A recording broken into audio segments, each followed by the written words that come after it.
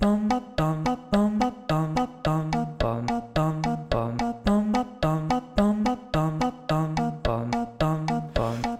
to the choir room. There's always room for you. If you're a fan of Glee, then you're a friend of me. Hey everybody, welcome back to another episode here in the choir room as we are finally at the very end of season 3. I know we are just as sad as you are. Some of you may not be so sad. I don't know. We have a lot of good stuff coming up, but we have got to close the book on season 3, say goodbye to these seniors once and for all. Nationals is over. It's nothing left to do besides graduate and say some goodbyes, as is the title of the episode. We have a special guest with us today. Before we bring him in, of course, let me welcome in Aman. Aman, how you doing today? I'm good. We made it, guys. I feel like I've had to say that for like the past 3 episodes because they've all been landmark episodes. You got prom, you got nationals, now you got graduation. And with graduation comes the end of season 3. Matt, we have now reached the end of 3 seasons of podcasting. Can you believe it? Yes, and we started, 3 months ago? We sped through this, which a lot of people like to I don't know if it's making fun of us or just commending us, and maybe it's probably a little bit of both, that we are flying through this. But when we look back in a couple of years on our quarantine and the craziness of 2020, and we remember that we rewatched Glee and did hours and hours of podcasting about it, I think I'll feel good about it. So hopefully you are feeling the same. No, I will certainly feel good about it. I mean, we are almost like halfway done at this point, right? Because I think we did the math a couple episodes back, and I think like the halfway mark was like 60 episodes, and now with season 3 in the books, we've done 66 episodes. That's not even including all of the mid-season things and the season recaps, and so like we're going through it, y'all. We're doing it. So if you have anything to throw shade at, say it to my face. That's all I gotta say. Yes, and of course, let's bring in our special guest for this episode. Aman, why don't you bring in our special guest for this episode, being as you recently played a game of Sequester with this guy? I did. I played Sequester, what is it? Is it a month, 2 months ago? Oh my God, what is time? I played a while back with this guy, got a chance to meet him. I actually got a chance to talk with him before the game even started. We did some pre-gaming together, and we both made it pretty far. And we both made it to the Final Four. So we are bringing in Korey Kuhl. How are you today? Hello. Thanks for having me. Korey, welcome to the choir room. We are so excited to have you here. I obviously, the way this all ended up happening very quickly is I just saw you on Twitter making a tweet to Kevin McHale the other day, and I said, no way, we've got to make this happen, and here you are. It was like 3 days later. So, Korey, you're a Glee fan, and that's why you're here, obviously. Tell us about your experience watching this show, even though it was only one time. Well, thank you for having me in the choir room. My high school did not have a choir, so I've never been in a choir room before. Wow. Which is probably a good thing because I'm not the best singer. But I was obsessed with Glee when it came out. I watched, I vividly remember watching the series premiere and instantly being hooked. I feel like some of my friends watched it the first 2 seasons and dropped off. And I was that lone person who watched it every week when it came out live, tweeted about it all the time, felt like I was talking to myself. But here we are. Yes, I've never rewatched it, but you guys are really encouraging me to do so. And while we're all in quarantine, I mean, why not? It's been a lot of fun, and anybody who has started a rewatch along with us, I think, has enjoyed it. So I'm hopeful that ends up working out for you, especially because we are hoping, you'll come back on at some point later in the series. But yeah, we're here at the end of season 3. When you rewatched the episode, did all the memories come flooding back to you? Oh, certainly. I was getting excited seeing people reminiscing about the Glee project, all those fun things. Yes. And how overall question, how's life been? How's your quarantine been? If I didn't properly, if we didn't, get the full introduction in. If you guys don't know Korey just by name, Korey has been on The Amazing Race, 2 seasons of it, did pretty well both times. Not a big Amazing Race guy. like in terms of like the super fan status, like Big Brother and Survivor, but definitely watch each season. And of course, Korey and his partner on both seasons, Tyler, were standouts both times. Korey does a podcast. What's the name of the podcast? Psychobabble. I host it with Tyler, my best friend, who I did the Amazing Race with. We've been doing it it started in 2014. We took a little bit of a hiatus a couple times when we were filming the Amazing Race. But yeah, new episodes every Tuesday. Yes, and you guys have been recording all throughout quarantine, just trying to find things to talk about. We have. I mean, our show's always just been topical about what's going on in the world, and a lot of it is like pop culture and celebrity gossip and that sort of thing. But yeah, I mean, quarantine's happened, and it's been nice because it's still, I don't know, our show's always kind of flowed with whatever's going on in the world, and it's been nice to have like check-in calls with my best friend. This is probably the longest we've ever gone without seeing each other in person since knowing each other. But yeah, we're hanging in there. Show's still doing great. We had one of our friends come on about a month ago, and she did a really great episode where we talked all about Black Lives Matter and talking about race and how you can be a better ally. That was super important, so you can check that out. If you want to look at anything, I would say that's probably the best episode we've done in a very long time. I have to ask, I mean, if you guys talk about pop culture and all this kind of stuff, has Leah Michelle come up in the last couple months? Tyler did bring up Leah Michelle and the whole the whole scandal. We did discuss it briefly, I think a few weeks ago, which is funny because Tyler was never the Gleek that I am. Yeah, it was pretty heartbreaking, especially for Amon, who Rachel Berry is his number one character in the show. Listen, really? It's been a very, very, very tough 3 months, okay? Especially within the past month. I mean, we knew that Leah Michelle was up to some shit, but now just to learn the magnitude of it all, it's really disheartening. It's really made me question my standship for Rachel Berry, but I'm hoping that it's still somewhere deep down because I'm trying to separate the character from the actress. So we'll see. Maybe in season 4 I'll start liking her more. But yeah, it's been rough. Rough road for you. Yes. Yeah, the stories have not been too fun as they've been coming out. I mean, I guess it slowed down a little bit after that first initial post. But I mean, won't be surprised if more pops up along the way as her career maybe eventually continues at some point, post pregnancy. Who knows? Speaking of, that was, so Amon's favorite character is Rachel in the show. Mine is Santana. Korey, do you have a favorite character that sticks out over the entire course of the show? I can't believe you're going to do this to me. God, that's so hard. They're all so great. I really love Mercedes. I don't know how you can't. I really love Alex Newell's character, Unique. Gosh, they're all so great. Well, you got to choose one. I have to pick one? Well, I mean, you can give us two if you want. You're just like, fine, Matt, don't do this. Fine. I'm going to go with Unique, and I'll just say Alex Newell because I love Alex so much. I love that. Yeah, Unique has been on her 2 episodes so far this season, with obviously a lot more to come in the coming season. So that's a solid pick. I don't think she's come up just yet. Do you have any experience, running into any of these guys? You do live. You're in San Francisco, right? Not LA. Yeah, I lived in LA for 3 years, and I actually met Kevin McHale when I was living there, and we're actually, I'd say, friends now. Oh, shit. And cool. it was weird. I mean, that's why you saw my tweet when I was tweeting at him. It's weird because when I met Kevin, it was right when I moved to LA, and I was such a Glee fan. And like, I didn't want to tell him when I met him because I never want to be that person. And we went to a Betty Who concert and then went back to Kevin's house after the concert and hung out with him and his friends. And that's when I met him and became friends with him. But I don't think I've ever really had like a heart-to-heart conversation with him about how much I enjoy Glee. Did he have the mustache back then? No. I've never Mustache seen Kevin in a mustache. Is it new? Is that what he's rocking now? That's what I feel like I'm seeing. I was just so excited that he didn't have Artie Abrams' hair in person when I met him. God. Yeah, that was like the biggest discovery. I mean, it was like, a couple of years ago, I think the news were picking up things like, just Kevin had been out to a bunch of people on set. He talks about this on his podcast, Showmans with Jenna.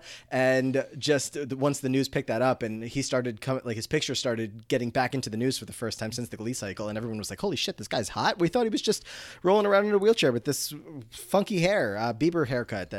So that was a surprise. On that day. But that's awesome. So maybe someday we'll get all four of us on a call. I doubt it. Kevin's too busy, but he's off recapping season 2. They just started, I believe, today maybe over there. So yeah, they're going at a much more reasonable pace while we are flying through the show. So, let's just get right into this episode. A lot to talk about here, and Korey, I'm sure we'll get a lot of your thoughts throughout from all of these people that we're about to send off onto the next chapter of their lives. I figured I would kind of reset for everybody in case anyone is, needs a reminder here as we are getting ready to say goodbye to some characters. The seniors that we are presented with at the top of the episode. Keep that in mind. Rachel, Barry, Mercedes Jones, Santana Lopez, Noah Puckerman, Brittany S. Pierce, Quinn Fabray, Finn Hudson, Kurt Hummel, and Mike Chang. The juniors that will be remaining in the Glee Club at this point are Artie, Tina, Joe, Sam, Rory, Sugar, and Blaine. So that's where we are at. A lot of these got set up during the season of people that, we weren't sure what they were, and they just kind of figured it out along the way, who was going to stay for next season to be in the school, who was going to be sent off and creating their new path. So we're going to open this episode up with Will Schuester walking down the hallway, and he hears the infamous performance of Sit Down, You're Rockin' the Boat. And I'm not sure. For like a second, I was confused. I was like, are we back in the old time? Because they mixed in a little bit of the older scenes they were actually performing this in real time for the older kids, for the kids that weren't the OGs. So we got to call back to this number. I loved this scene. Back in high school, whenever we had rehearsals for spring break, we'd pretty much break into the school, and we'd be there from 8 o'clock a.m. to 8 o'clock p.m. And there would always be a time around lunchtime when we were all just sort of chilling around, not rehearsing, that a bunch of the seniors and the upperclassmen would get together and then start performing numbers from musicals past. And it was always so inspiring to see as a freshman and as a sophomore to see these older kids perform stuff that you'd never seen and see sort of the legacy of the musical theater program. So when I watched this, it reminded me so much of that, and it just warmed my heart because they really have come a long way, because that number was trash, okay? To see where they are now, I mean, they had Artie, they pushed Artie in his wheelchair and everything, going all over the place, and Rachel Berry was doing the utmost. I mean, she still is in a lot of ways, and the choreography was just strange as shit. The song choice was just strange, but that to now, and how much they've grown, and the fact that they still remember that. I mean, it's only been 3 years, but still, it was really, really cool to see.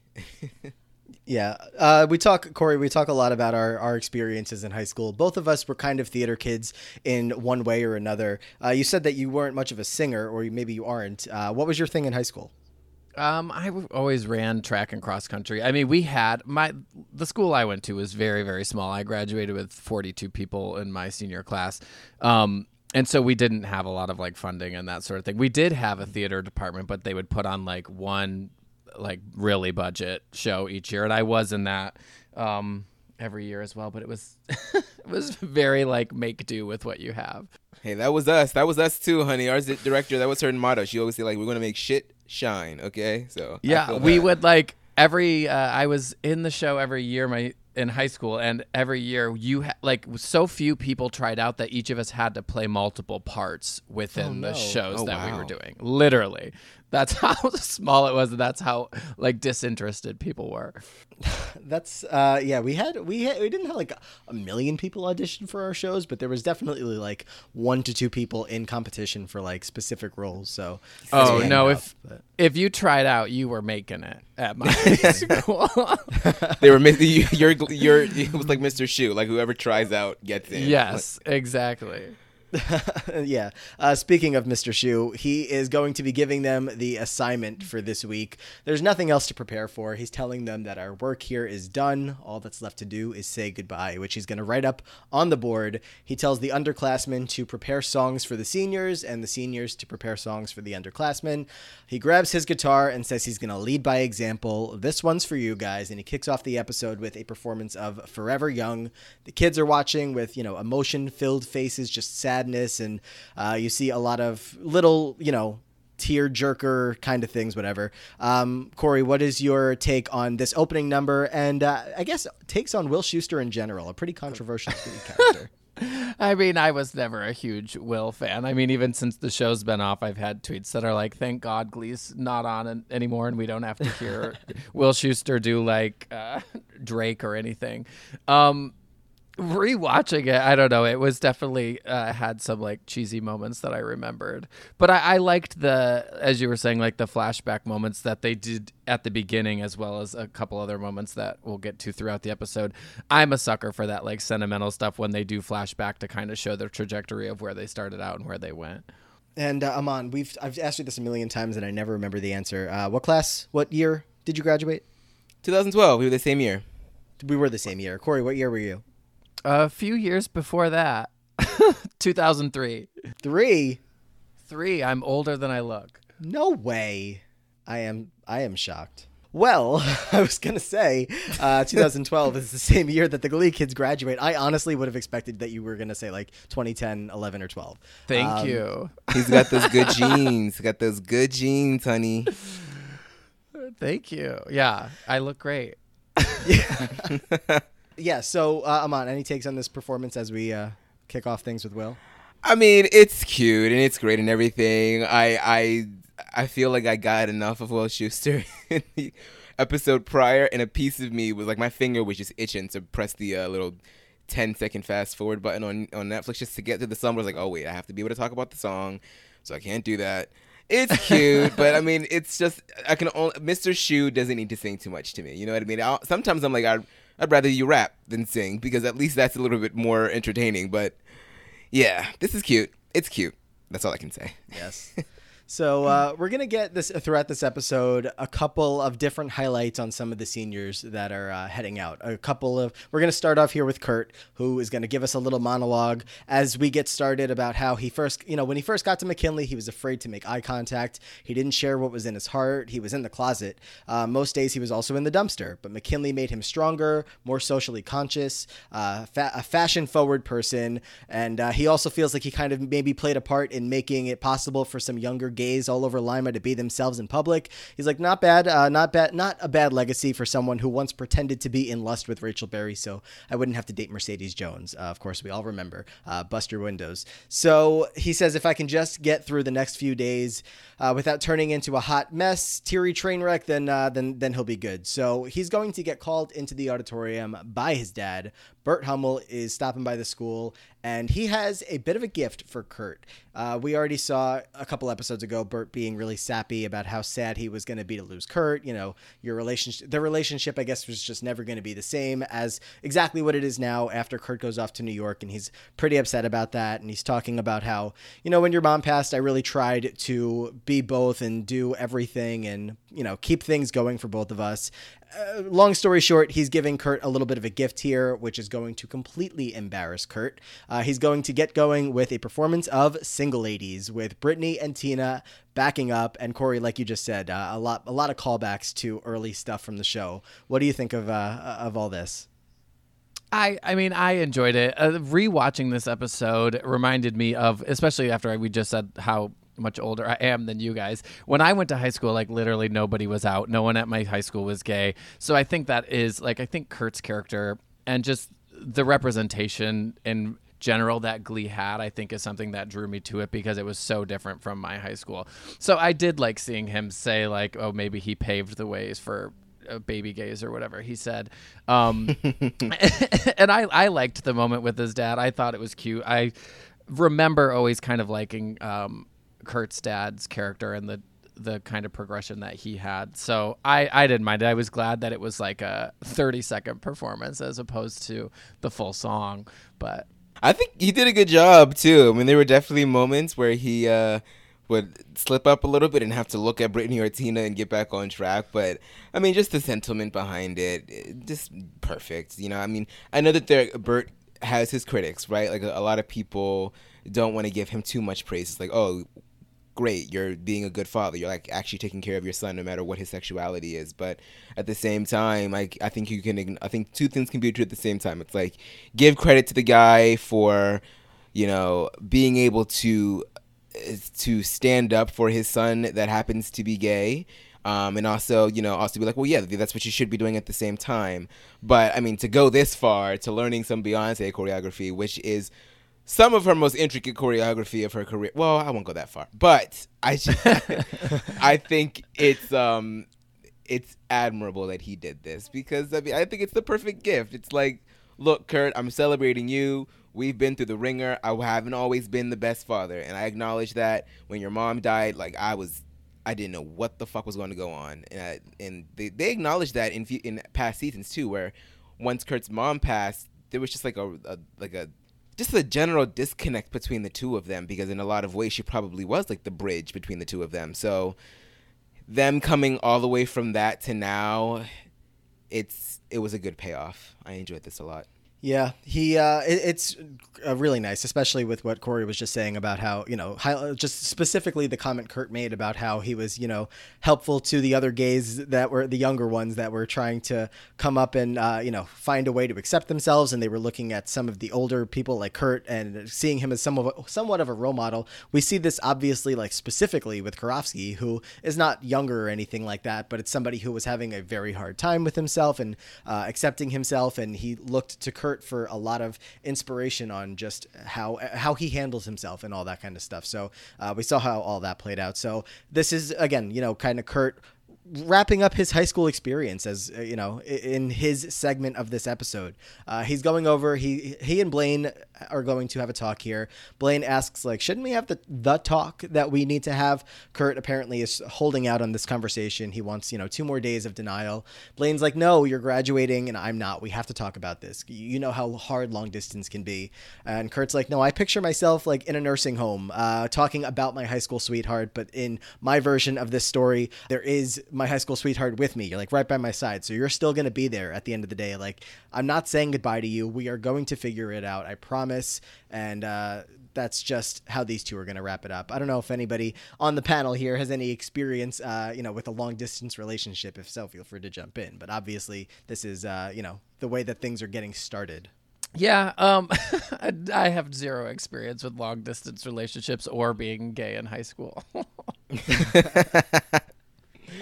Well, I understand why a lot of people are averse to, dragging your high school relationship into the future, because people change as they grow. You are a different person as an adult than you are as a young adult. Even right now, like I'm 26, I'm going to be way different when I'm 36. Like you just change. So I feel like it's a bit naive of them to think that things are going to be okay. But at the same time, I will say my sister, she is getting married to her high school sweetheart. They met in 10th grade. We are both 4 years out of college now. And if it wasn't for COVID, they would be getting married in a matter of months. But now they had to push it back to July. But the point being is that they're getting married, so it can be possible. You just have to find. Granted, they both went to the same college, so they never really left each other. They didn't have an extended period of time apart from one another, which is not going to be the case. Like Kurt's going to be in Ohio, Kurt's going to be in New York, Blaine's staying in Ohio.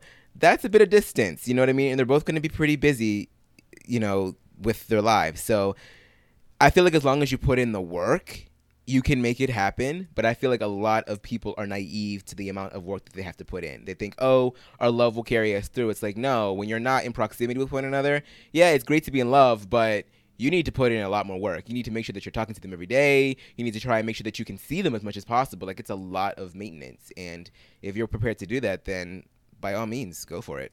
You always want to at least believe that it can work, and it's like all the emotion that you have. I think we talked about this a couple episodes ago. Just everything that you've been building up over the past year, 2 years, however long you've known these people, that just like fills you with like hope that you can make it happen, and you just convince yourself that you can either way.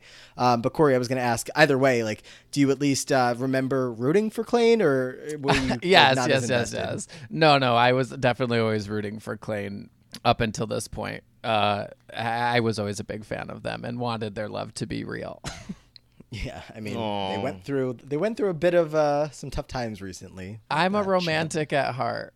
You know what? Me too. But now that we're talking about this, what I find, I don't think I've ever really talked about this that much in this podcast. But not that I was never anti-Klain or anything, but I never really rooted for them, if that makes sense. Like I wasn't indifferent, but like I don't know. I guess I just had a hard time relating to their relationship because it just kind of felt foreign to me.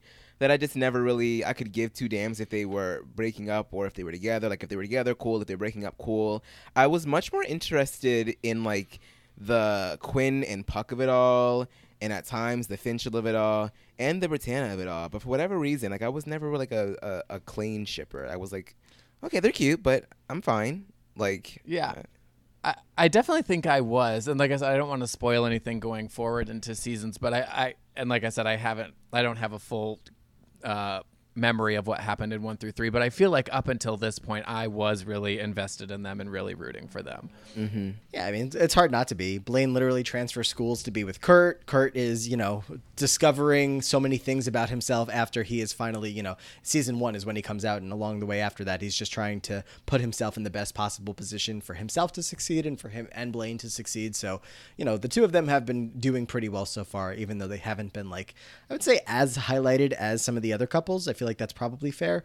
Either way, Kurt's going to end up going back to the choir room and dedicating his song to all of them, but specifically the men in the room who he says never saw him for their differences. It didn't matter if you were gay or straight. It just mattered that all of them were friends. So Kurt's going to go into a performance of I'll Remember, and he's getting really emotional, man.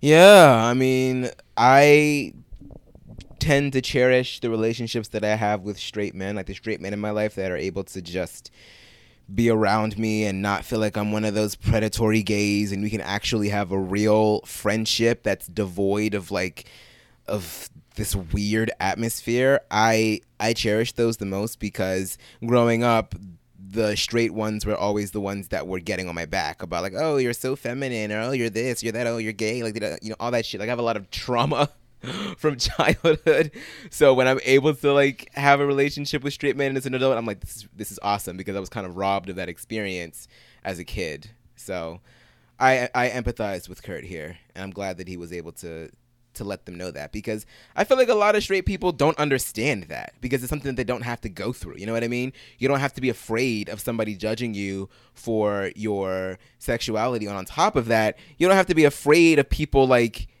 thinking that you're trying. Well, some straight men do in terms of women, because some women will, friend zone them as immediately as possible, but for good reason most of the time. But what I mean to say is I feel yeah, they don't understand that struggle, and so I feel like when you let them know, hey, I appreciate that you were able to be a decent human being, I think that sort of resonates with them in a way and helps them understand, look, we're all the same, we're all in this together. It doesn't matter if you're gay or straight, it just matters that we're friends. So fuck it. Yeah, everybody's always been really nice to Kurt. I mean, he's obvious for the most part. Not always. Even, not always. They were definitely throwing his ass in the dumpster at the beginning of the series. Most of the time. But I mean, he's had a better high school experience than I guess I would say. It sounds like, you and probably a lot of others had gone through people that were, just like Kurt, where it was not the kind of thing where you felt like you could hide it because it was just, everybody looked at you and they were like, oh, you're gay, except Mercedes, who was like, oh, I want you to be my boyfriend. So yeah, this is Kurt's way to say goodbye. Any thoughts on this number, Korey? I mean, we actually we talk a lot about Kurt, and I feel like we analyze his performances more than probably any other character, specifically because there's such a difference in songs that Chris Colfer sounds good in. But what did you think of this one?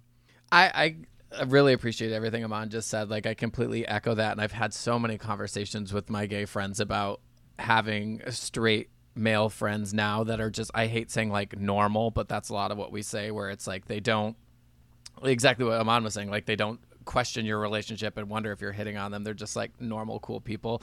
But no, I was okay with the performance. I remember when I was rewatching it, I thought, we're like 10 minutes in, and I felt like there's been so many just like so slow, sad close-ups of the other Glee members listening to people sing.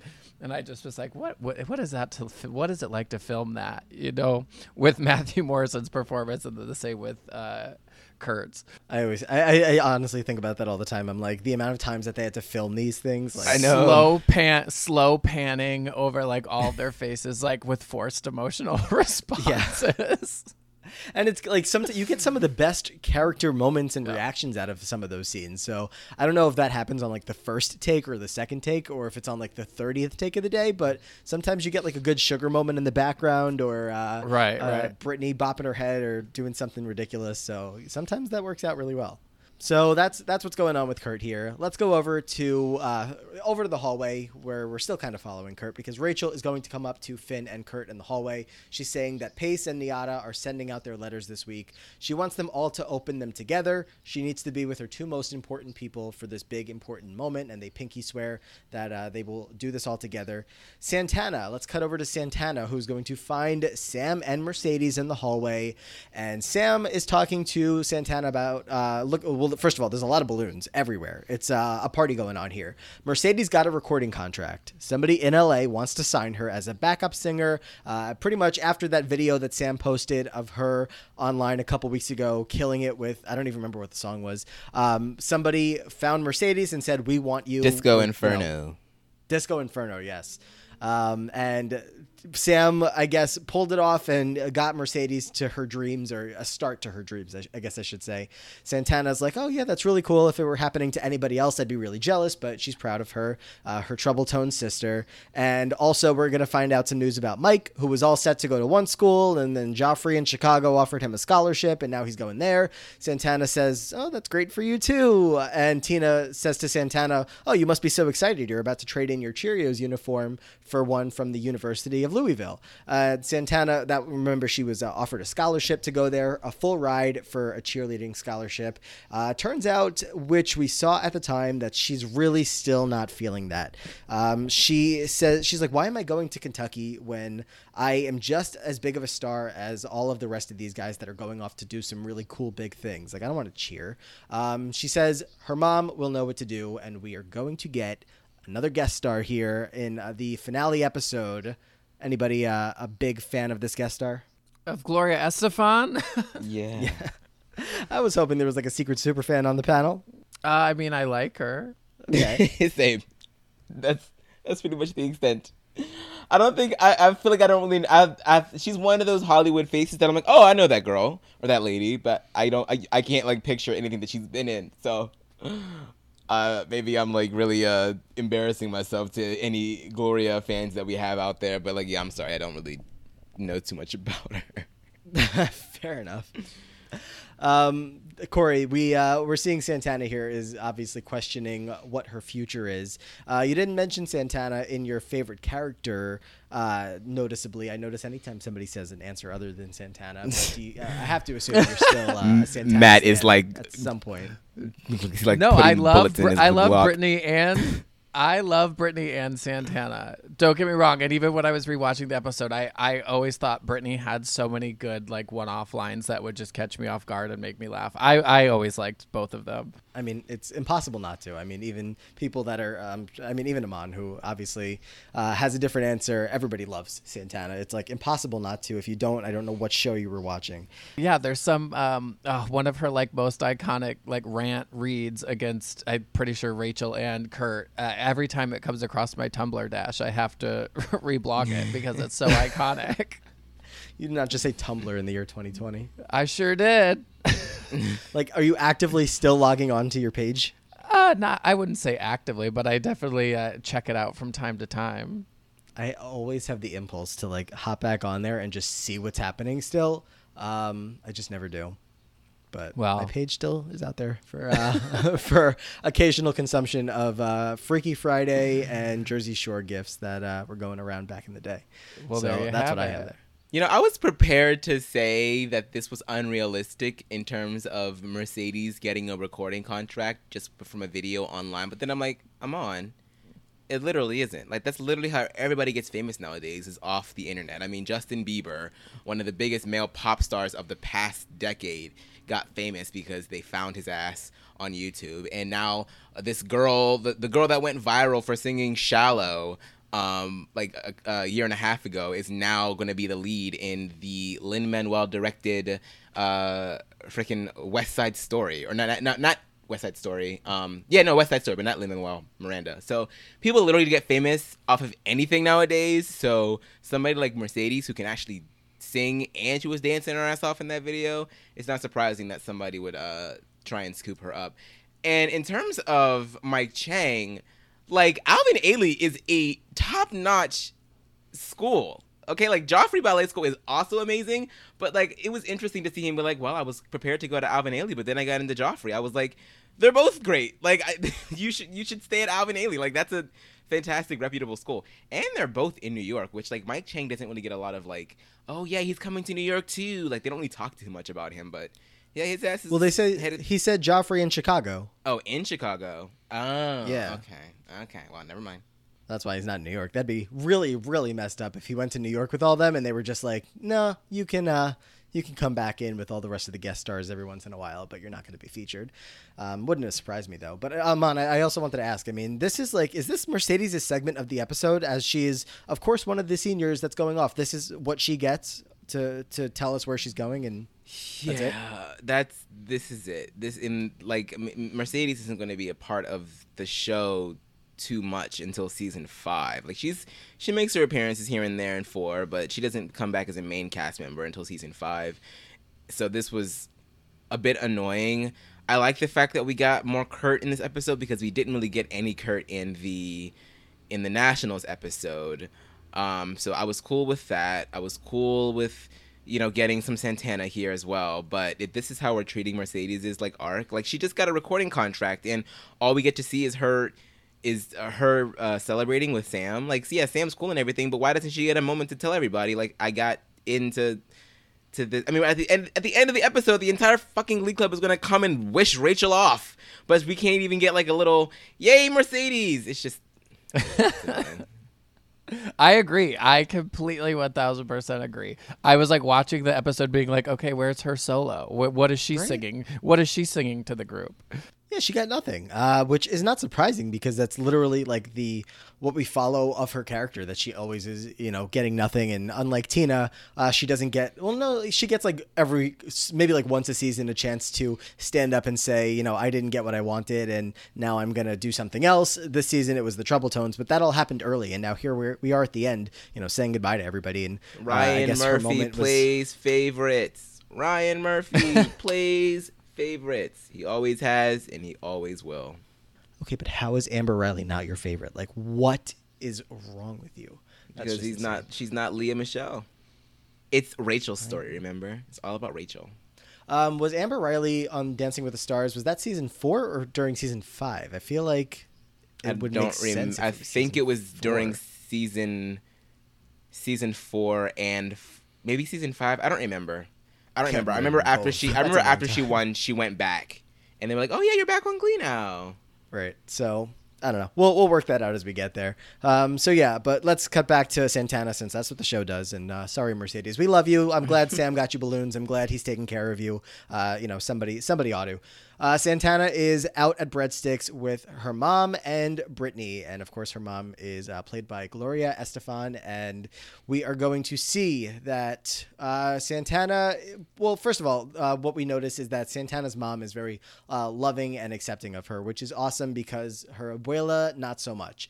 So she's talking about, when Santana came out to her, she's like, well, I should have known all those years. I mean, she was she was dressing up as Uncle Jesse from Full House, trick-or-treating. Like, she was definitely, like, the signs were there early on. And she's also just talking about how she does accept her. Brittany is surprised to hear that, and she's like, I just care that my baby's happy. Santana says that, well, I wish Abuela felt the same. And her mom's like, yeah, I know it sucks, but you don't want a person in your life that doesn't support your dreams. And Santana's going to cling on to that and say, yeah, so about that, I don't want to go to that cheerleading program at the University of Louisville. I want to go to New York. And her mom's like, go to college. Santana, come on, you got to do the thing that I never had the chance to do. New York is still going to be there after you've earned your college degree. She's like, Brittany, I understand that you got into Purdue. And she's like, not the university, the poultry farm. But actually, I just found out that I'm not graduating. Bomb drop. Whoa, this really came out of nowhere, Korey. I feel, well, I know that you haven't been rewatching, but this is the first time since all season that we are finding out that Brittany is potentially or definitely not graduating. Like all along, it seemed like she was. She has a 0.0 GPA. I know. What did I expect? I mean, yeah, the show really had to come to terms with the fact that they have been abusing the stupidity of Brittany's character with like little to no consequence, and now they sort of had to like pay the invoice for all of that shit for the past 3 seasons by not allowing her to graduate. But just opens up another can of worms in being like, well, if she was failing this badly and if she has a 0.0 GPA, she literally would not be at McKinley. They would have kicked her out by now, sent her to some sort of like, you know, I don't even know what you would call it, but crack some sort house? of like, yeah, well, no, not crack house. Why did I disagree with that? Yeah. To some place. They have like alternative learning sites for students that are falling way too behind at their regular schools. But so, she's the class president. How do you kick that person out of your school? how did she win? How was she even eligible to? She we got had the votes. Eligibility requirements for people that wanted to run. Like if you couldn't run for president if you didn't have a certain GPA at my school. If Point this blank in the isn't period. proof that the public school education system is failing, I don't know what is. Honestly. Brittany, I mean, I can't say enough good things about her, but I mean, yeah, as she says to Santana, like, how are you surprised? I have a 0.0 grade point average. Like, this is, you should all have expected this all along. But again, they just did not give us any signs or anything to indicate that that wasn't happening, that she wasn't going to graduate with everybody else. She kept saying that she was accepted to this poultry farm. I mean, honestly, like, when have we ever seen her do any studying, do any homework, any of that? When? I mean, never. Yeah, never. So she's don't not know graduating. Santana just can't believe it.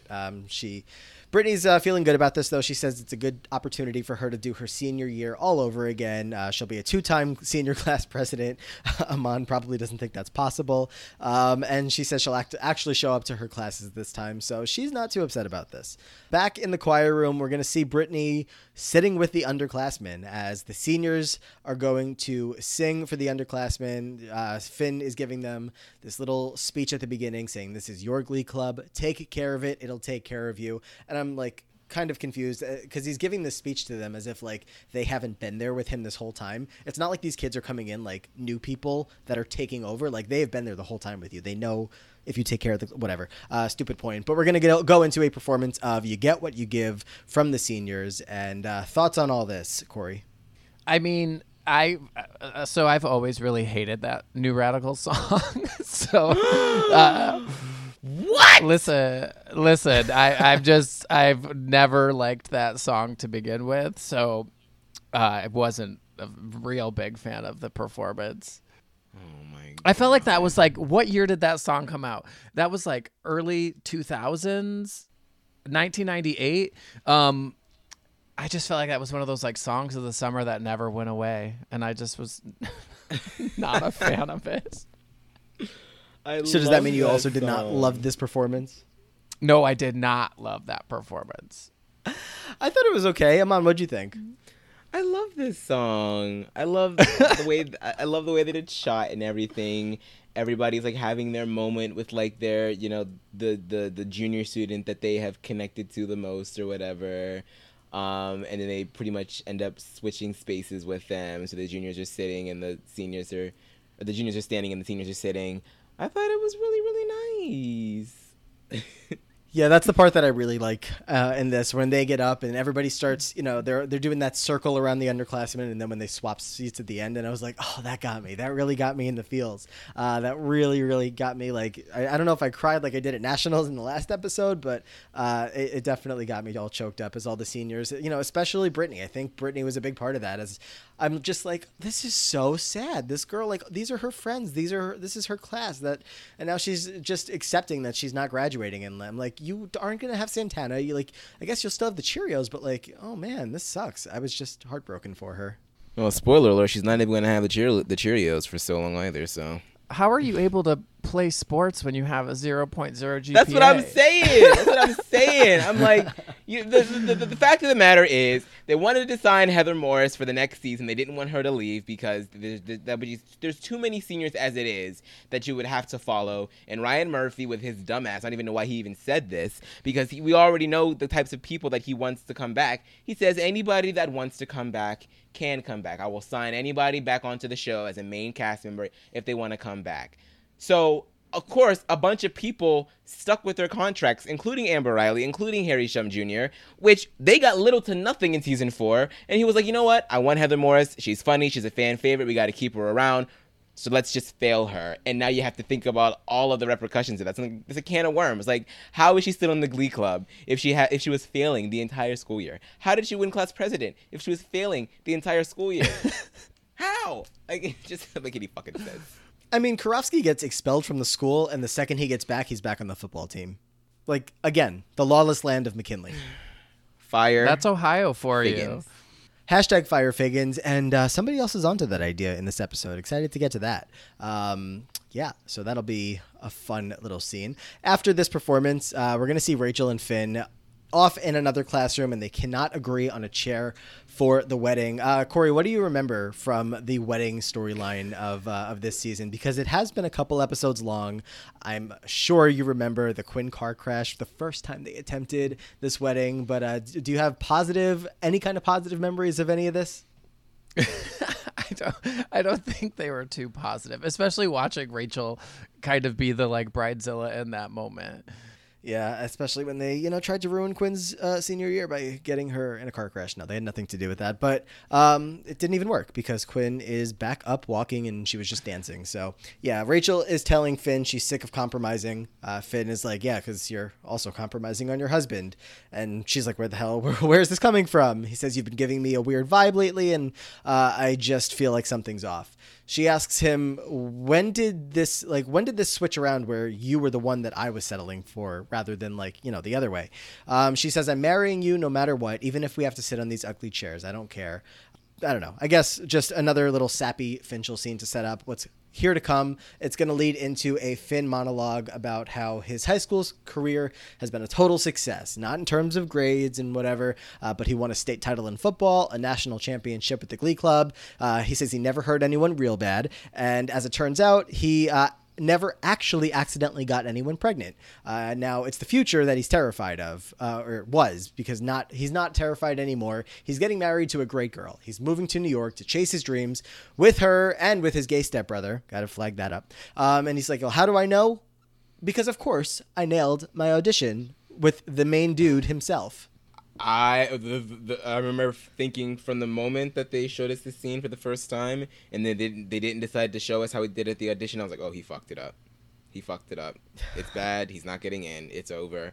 I don't know what Rachel's gonna do. He's not coming to New York with her, because we've never really gotten that much acting from Finn. Like, he wasn't even in the musical.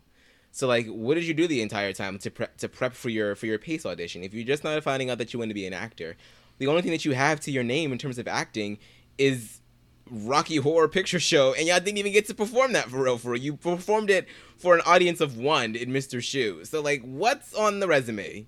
Because you can't put show choir, because that's not really acting. That's singing and dancing, So I just knew from jump that he was screwed.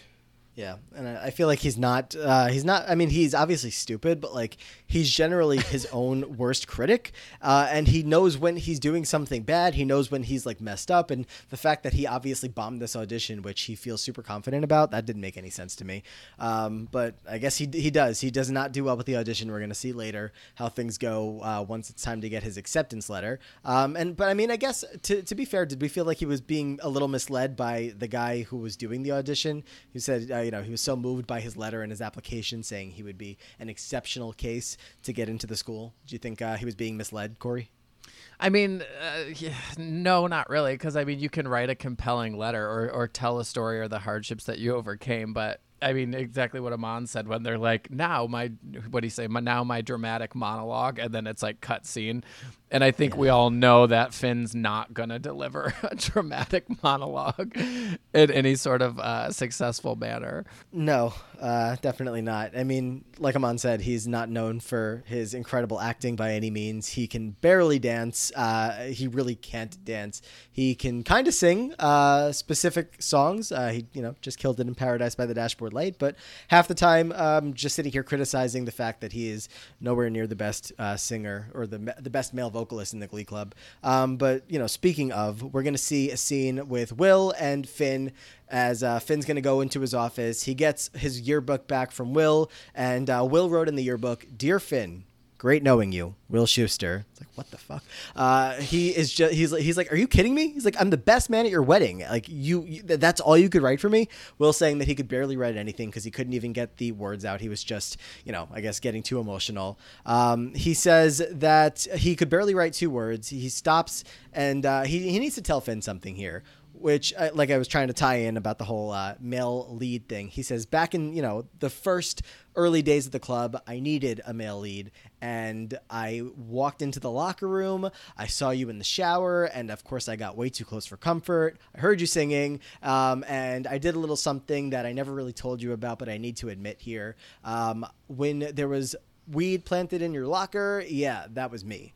Finn is just mouth wide open, cannot believe this. And Korey, I have to imagine that you remember at least this from season 1, that Will planted the weed in Finn's locker to get him to join the Glee Club. Yeah, absolutely. And like I said, I love they showed the flashback to him like actually singing in the shower. I thought that was a great scene. I liked Finn's response to it. I liked Will coming clean with it. I loved after Will reveals that he planted the drugs, the camera zooms in on the sign above his desk that says like "Put children first." Like little moments like that, I think Glee always did well. That was one of the funniest moments to me in the episode.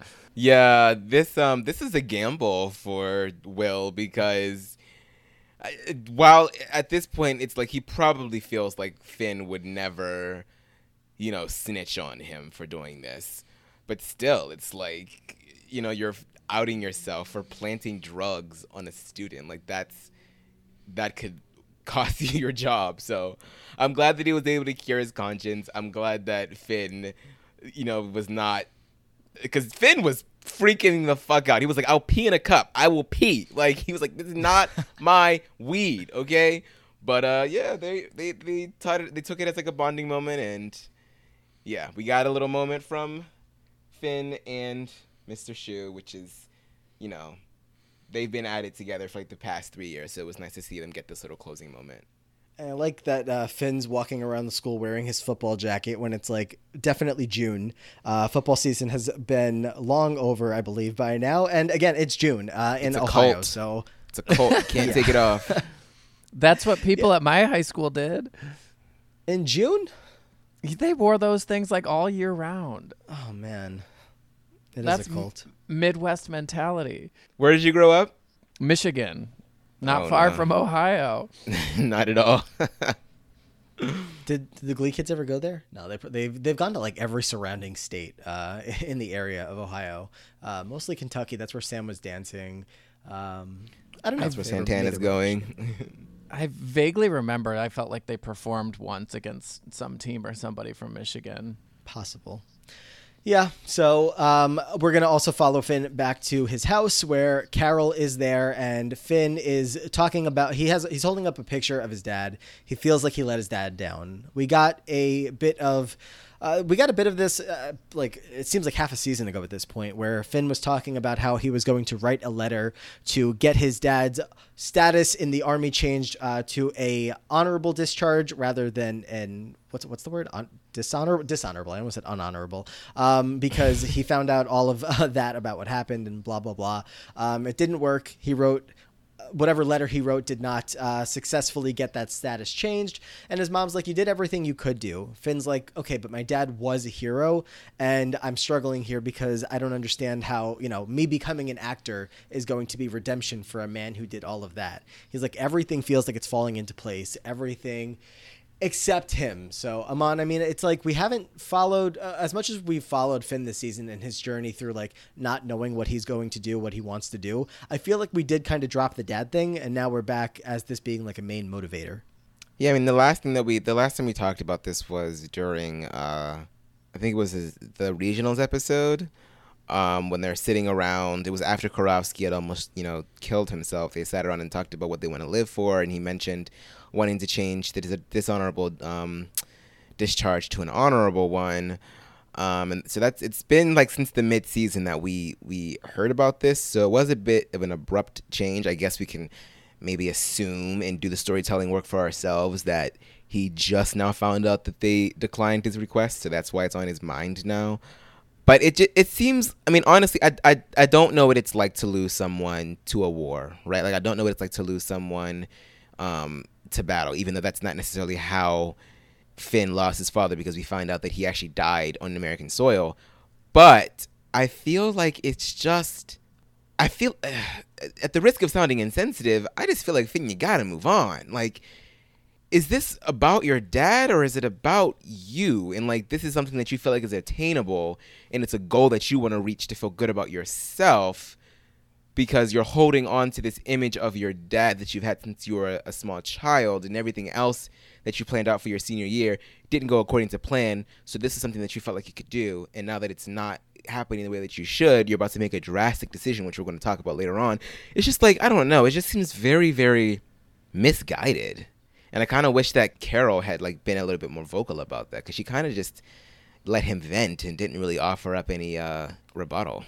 Yeah, I feel like we run into a problem here where you have these two characters, Finn and Rachel is so, like, her character has been so fleshed out by this point. Like, we know everything there is to know about her motivations, her family. She's Jewish. She has two gay dads. She does this morning routine every day. We know why she does this, why she does that, and everything in between. And Finn, we know that he is just a guy who plays football, doesn't really believe in himself. And, it's like his list of things that we know about him is so much smaller. And I guess on that list in the little character book that they have, in the writer's room of Glee, they probably look back on it and they're like, oh yeah, he is really invested in, everything with his dad. And it's like, that's just one thing that they're easily able to keep going back to, but it's not the same because it doesn't feel as authentic to us after seeing all these other characters that consistently are reminded of things, like even Kurt and his mom. Like Finn and Kurt both lost a parent, but I feel like Kurt's mom comes off way more often, probably because of everything with him and Bert, way more often than Finn's dad comes up. So it's just like, this is such a random piece of random part of him that's coming up to motivate him for such a big decision that's going to come at the end of this episode. So it does feel a little bit like, oh, okay, but what are you going to do? So. No, I mean, I agree with what you guys have said. And the same with touching back on Brittany. It almost seems to me like they knew the trajectory of what they wanted the Glee Club to do in this season and to go on to like win nationals and that sort of thing. But they didn't really think further about what the characters were actually going to do once they graduated. Mm-hmm.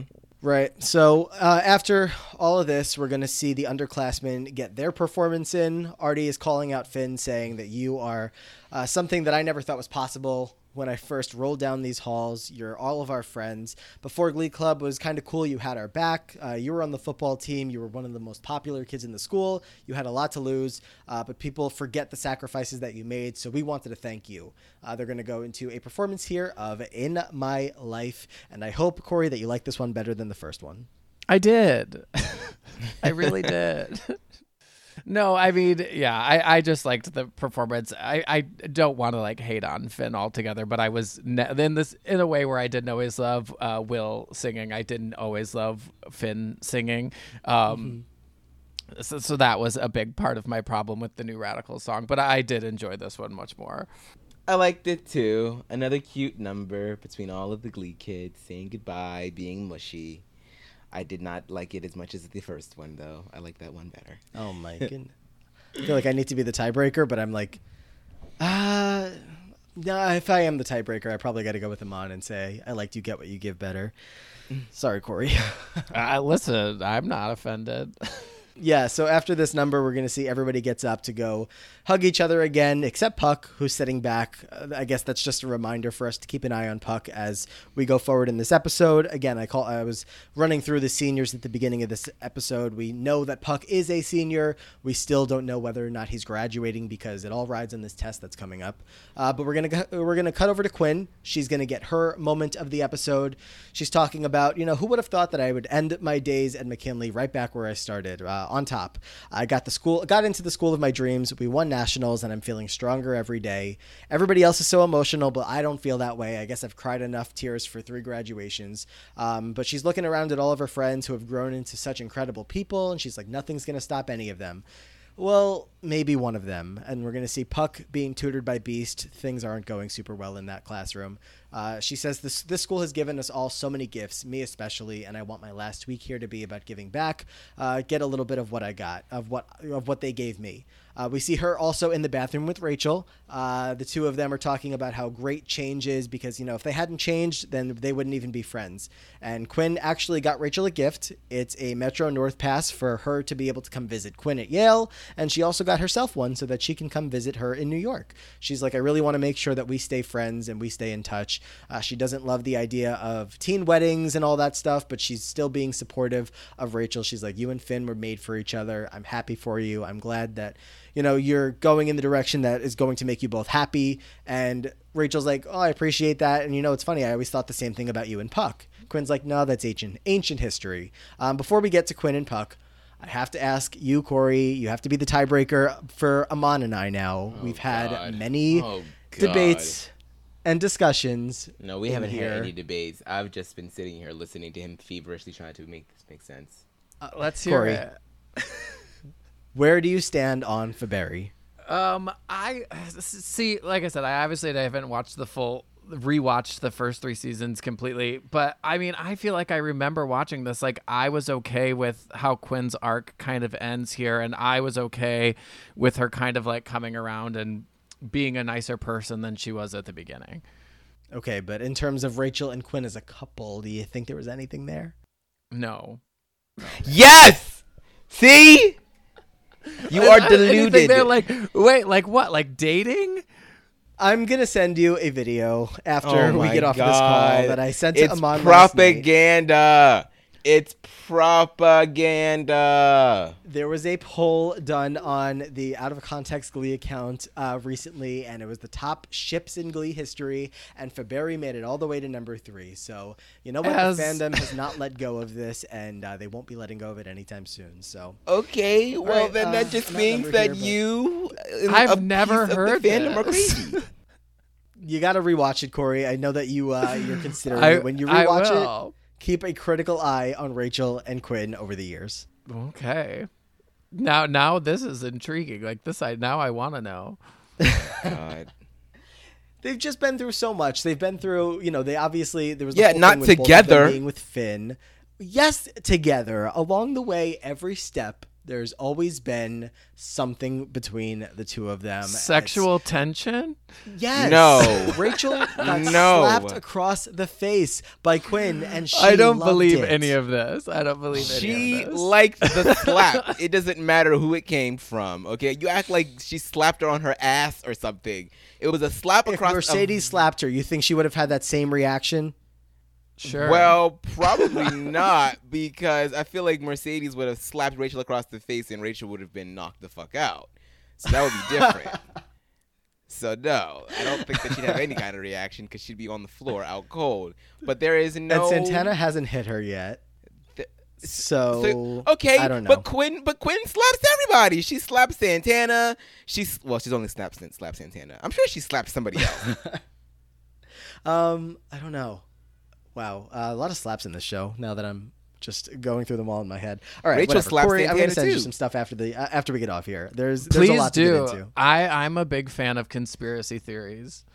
Do you? I mean, while we're talking about Quinn as well, do you have Quinn takes? Are you as big of a Quinn fan as I know I am, or at least I am? I think Amon has been pretty high on her overall.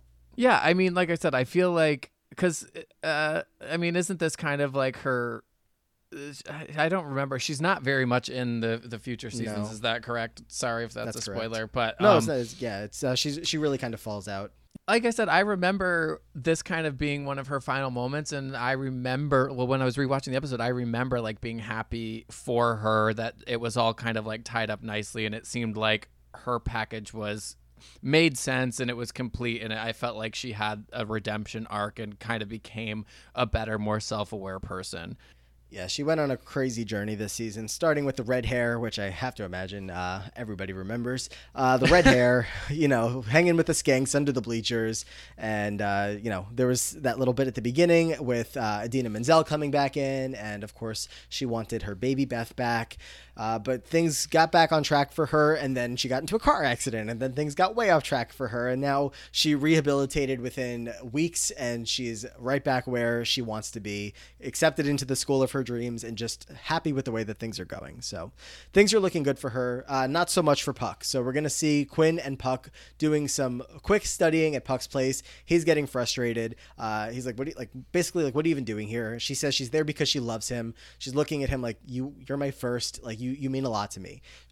He is saying about how he regrets a lot of things, about how he was an ass most of high school. And Quinn is just assuring him that we went through something that cannot tear us apart. Like anybody who goes through what we did will probably have said the same thing. Like, we will be bonded for life. And Puck's like, all right, well, I appreciate that. And you know what? If you ever need me, you know where to find me, because I'll be here repeating my senior year all over again. And Quinn's like, no, you know the questions for this test. You just have to get your confidence back. He asks, how am I supposed to do that? And she says, like this. And she goes in for a kiss, imagining that Puck is Rachel. Sorry. I was like, I missed that part. I'm just kidding. Puck says, no, save it for somebody who deserves it. And Quinn's like, no, nobody deserves it more than you do. Eventually, he's going to give in and says it would be rude if he refused the kiss. And all of a sudden, we see Puck go back to the school. He's like, it's funny. The funny thing about a kiss, it's just from the right girl, it can be exactly what you need, make you an all-original grade A badass. He goes and he takes his testimony. Yeah, I guess just really rejuvenated him, that kiss. And good for Quinn here for, sort of like returning the favor for Puck, because Puck sort of helps her out when she's going through the middle of her crazy phase and helps to set her straight. And now she's trying to do the same thing for him and giving back and allowing him to see himself the way that she sees him, because now he's the one that's sort of down and out. So I like that she did that for him. And I'm glad that Puck now has the confidence to go and take that damn test, because if you really want to get out of here, then you got to take it. You got to pass. And I know something that you really want. I mean, you were just talking about how you don't want to be your dad. Like, think about that. Hold to that. Stick to that drive. And I'm glad that Quinn was able to push him in the right direction. Yeah, no, same. I agree. I'm glad she was there for him. I'm glad she realized that they had that like connection and that she could be that support for him.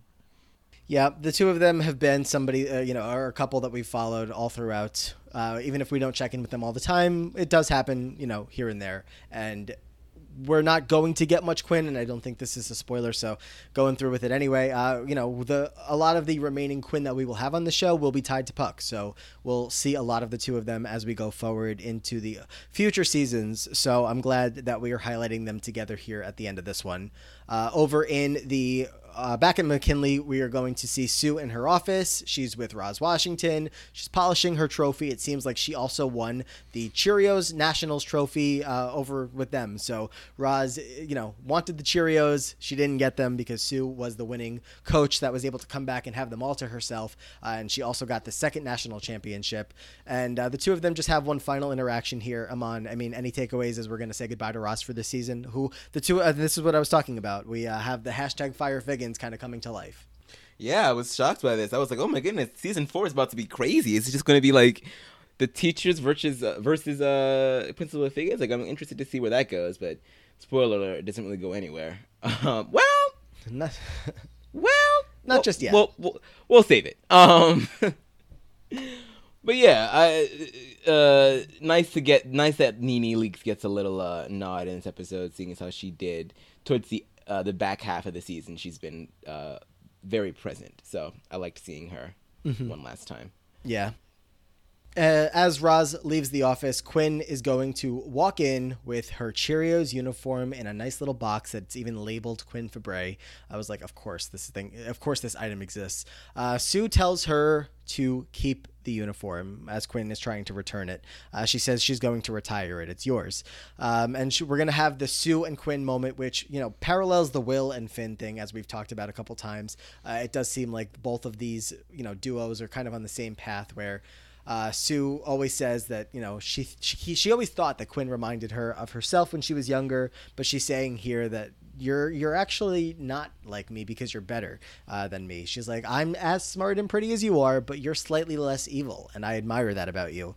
You have this perseverance. You're going to go far, and I'm going to have the best time watching you do it, and I can't wait to say that I knew you way back when. And this just breaks Quinn because she is, again, how many times do I have to say this? She has been through it this season, and she just loses it, gives Sue a big hug, and says that she's going to miss her, which Sue says she doesn't think is possible. But Korey, do you have fond memories of the relationship between these two? Of course. And I loved the scene too. And that was exactly what I was going to say, is it's clearly mirroring the kind of goodbye that Finn and Will had as well. I liked it. I liked seeing Sue get emotional in the way that she did appreciate Quinn and that she was going to be supporting her from afar. I liked it. As fun as a character as Sue Sylvester is and how mean she is and how evil she is, it is nice to see her have these humanizing moments. Yeah, and you're a big Sue fan, I hear, according to a bit you have on your podcast. I just like to say that's how Sue sees it all the time. I still say it to this day. Because I was one of the only people in my friend group who watched it. They're always like, "What the hell is he talking about?" Did you already answer this? Did Tyler also watch Glee? I don't remember if you said. I think he watched maybe the first season, maybe the first two. He'll watch a show and then he quits after one season. He can never stay on anything. Well, I just hope that I hope that line doesn't go unappreciated anytime you deliver it. So he knows that line for sure. But yeah, I'll have to ask him when he abandoned the Glee ship. Yes. So yeah, that's really all we're going to get from Sue this episode, which I'm really not that mad about. We see her also at graduation, but this is about the kids, and Sue is obviously going to be around for all 6 seasons. So we don't really need to spend a whole lot of time with her, but it's nice to see her get a send off with Quinn. Any final thoughts on this, Amon? No, I love this scene too, and it was sort of unexpected for me, so I thought it was very well done because I didn't see this scene coming at all. But you should have, right? Because the two of them have had she's probably the one student that has the strongest relationship with Coach Sue out of any of the other people, maybe rivaling Santana. But I didn't expect to see this from the two of them, especially on Sue's end. So it was really heartwarming to see this, and it's the first time that she broke down because she literally just said in her voiceover, I don't really feel teary-eyed when I look at my friends because I'm just so happy to see all of them grow into such beautiful people. So I don't really feel sad about leaving. I'm excited for Yale, but Sue was the one person that made her break down a little bit, and I think that's really touching. Yeah, and I'm a little surprised, I guess, that Santana and Sue don't get their own scene to, I guess, say goodbye to each other here. But I guess knowing that Santana is, sticking around the show in a way more than Quinn is, and her and Sue will see each other again, it's really, I guess not the end of the world. She also doesn't really like her that much. Santana don't fuck with Sue. True. I mean, yeah, she ruined her senior year by making her co-captain along with Becky. Becky's not even in this episode. We have so much more Becky, but still, season finale. Give us everybody. Whatever. It's time for graduation. Let's get to graduation. We're going to be in the hallway right before graduation, and we see all the seniors kind of gathering around, and Puck right in the middle. He got his test back. It was a C-, which to him is an A+, and he's graduating. He is so excited. Everybody's so excited. Coach Beast is there, who has been helping him along, and she's so excited. And that's it. Time to go to graduation.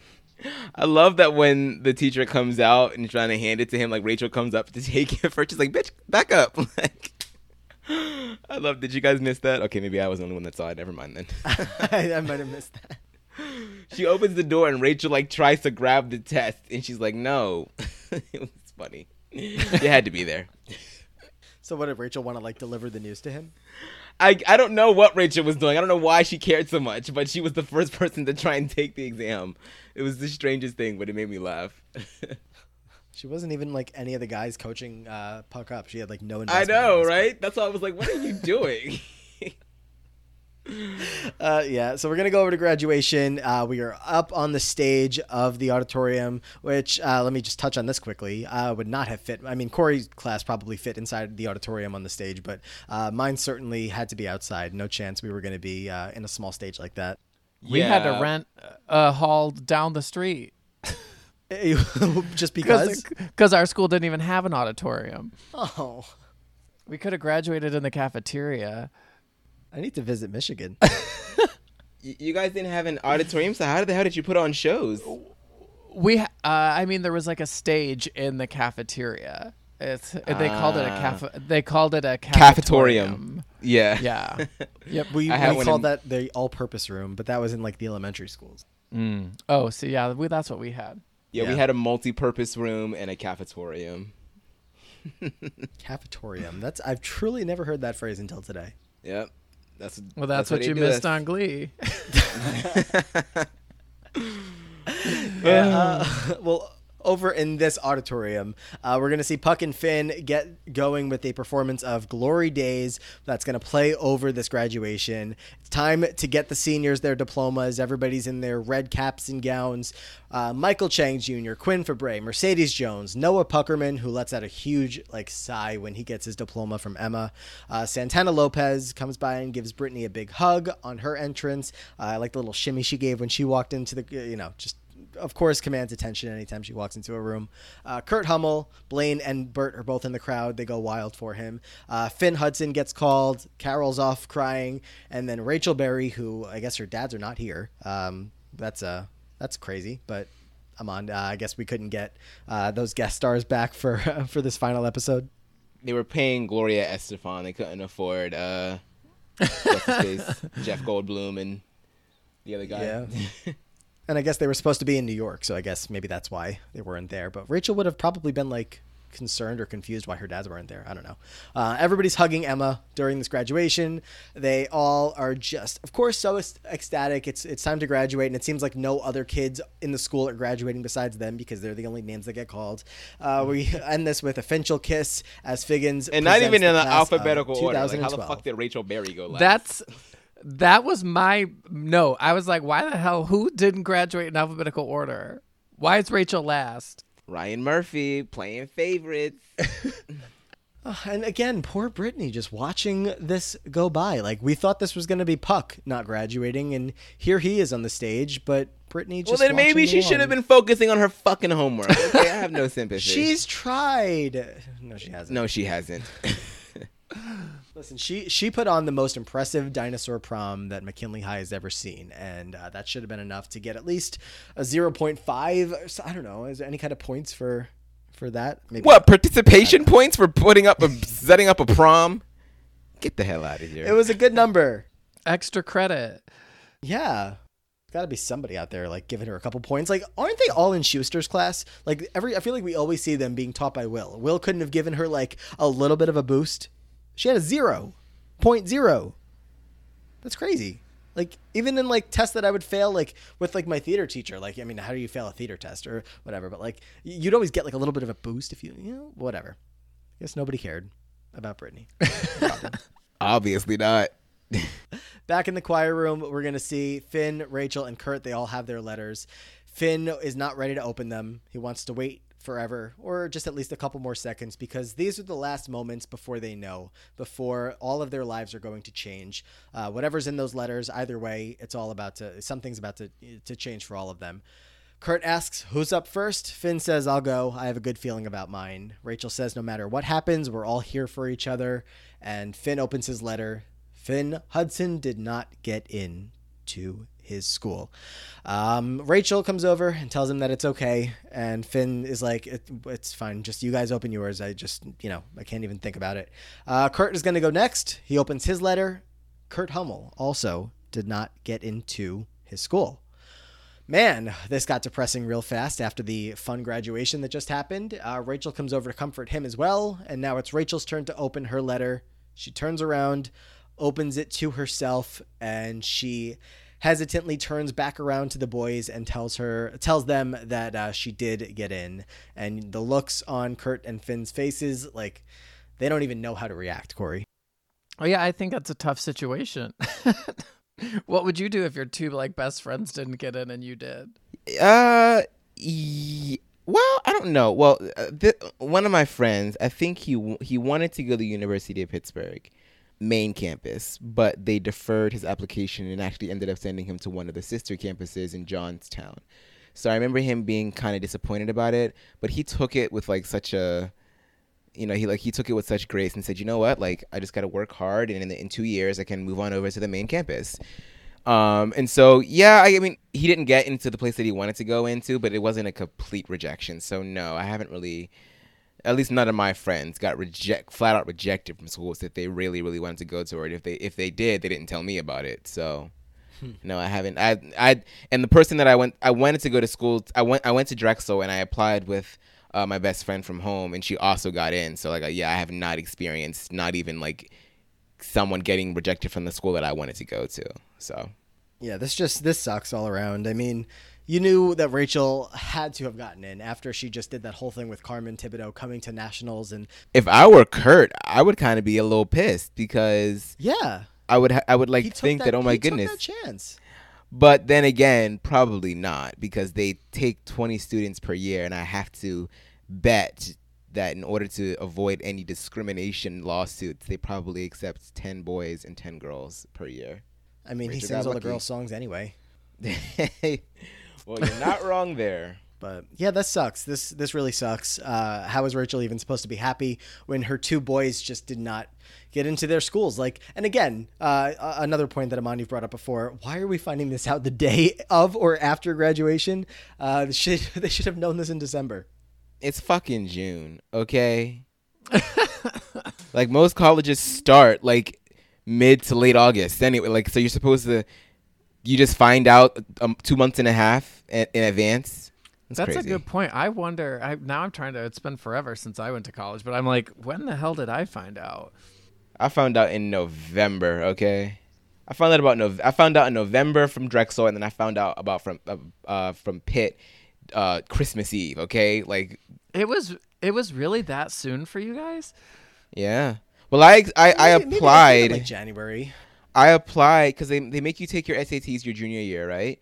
So you got your scores back. I was satisfied with my scores. So pretty much as soon as senior year started, September, I started applying, because at that point, all the work was done. It kind of just, as long as you got accepted, the only thing that could fuck it up for you would be fucking up your senior year. So I kind of just wanted to get all of my applications in before any of my senior year grades could derail anything, and that was it for me. So yeah. So that's the deal here. Kurt and Finn are obviously going to have to figure out what the plan is next, which we're not going to find out, exactly, at least for Kurt here. We'll have to tune in to season 4 to see that. And I want to keep all the Rachel stuff together, so I'm going to cut ahead a little bit to Santana, who is emptying out her locker. Her mom is there at the school, and she's throwing everything out in her locker. Santana's saying that she doesn't want to keep all of these things, that you hold on to this stuff so that you don't actually have to see the person that that they remind you of course, probably being Brittany or everybody. I don't know. She gets an envelope envelope from her mom as a graduation gift, which seems to be a lot of money. Santana looks at her mom like, what? You have this money all these years? And you what? Santana's mom is like, I have been saving up for years and years so that you could go through college. And Santana's like, but I have a scholarship. And she's like, you couldn't have told me that 17 or 18 years ago. She's like, it's fine, Mom, you keep it. I don't want to go to college anyways. And her mom says, no, you take it. You use it for New York if that's what you want to do, because I trust you and I believe in you. And, you know, I have sympathy for anybody who tries to get in your way.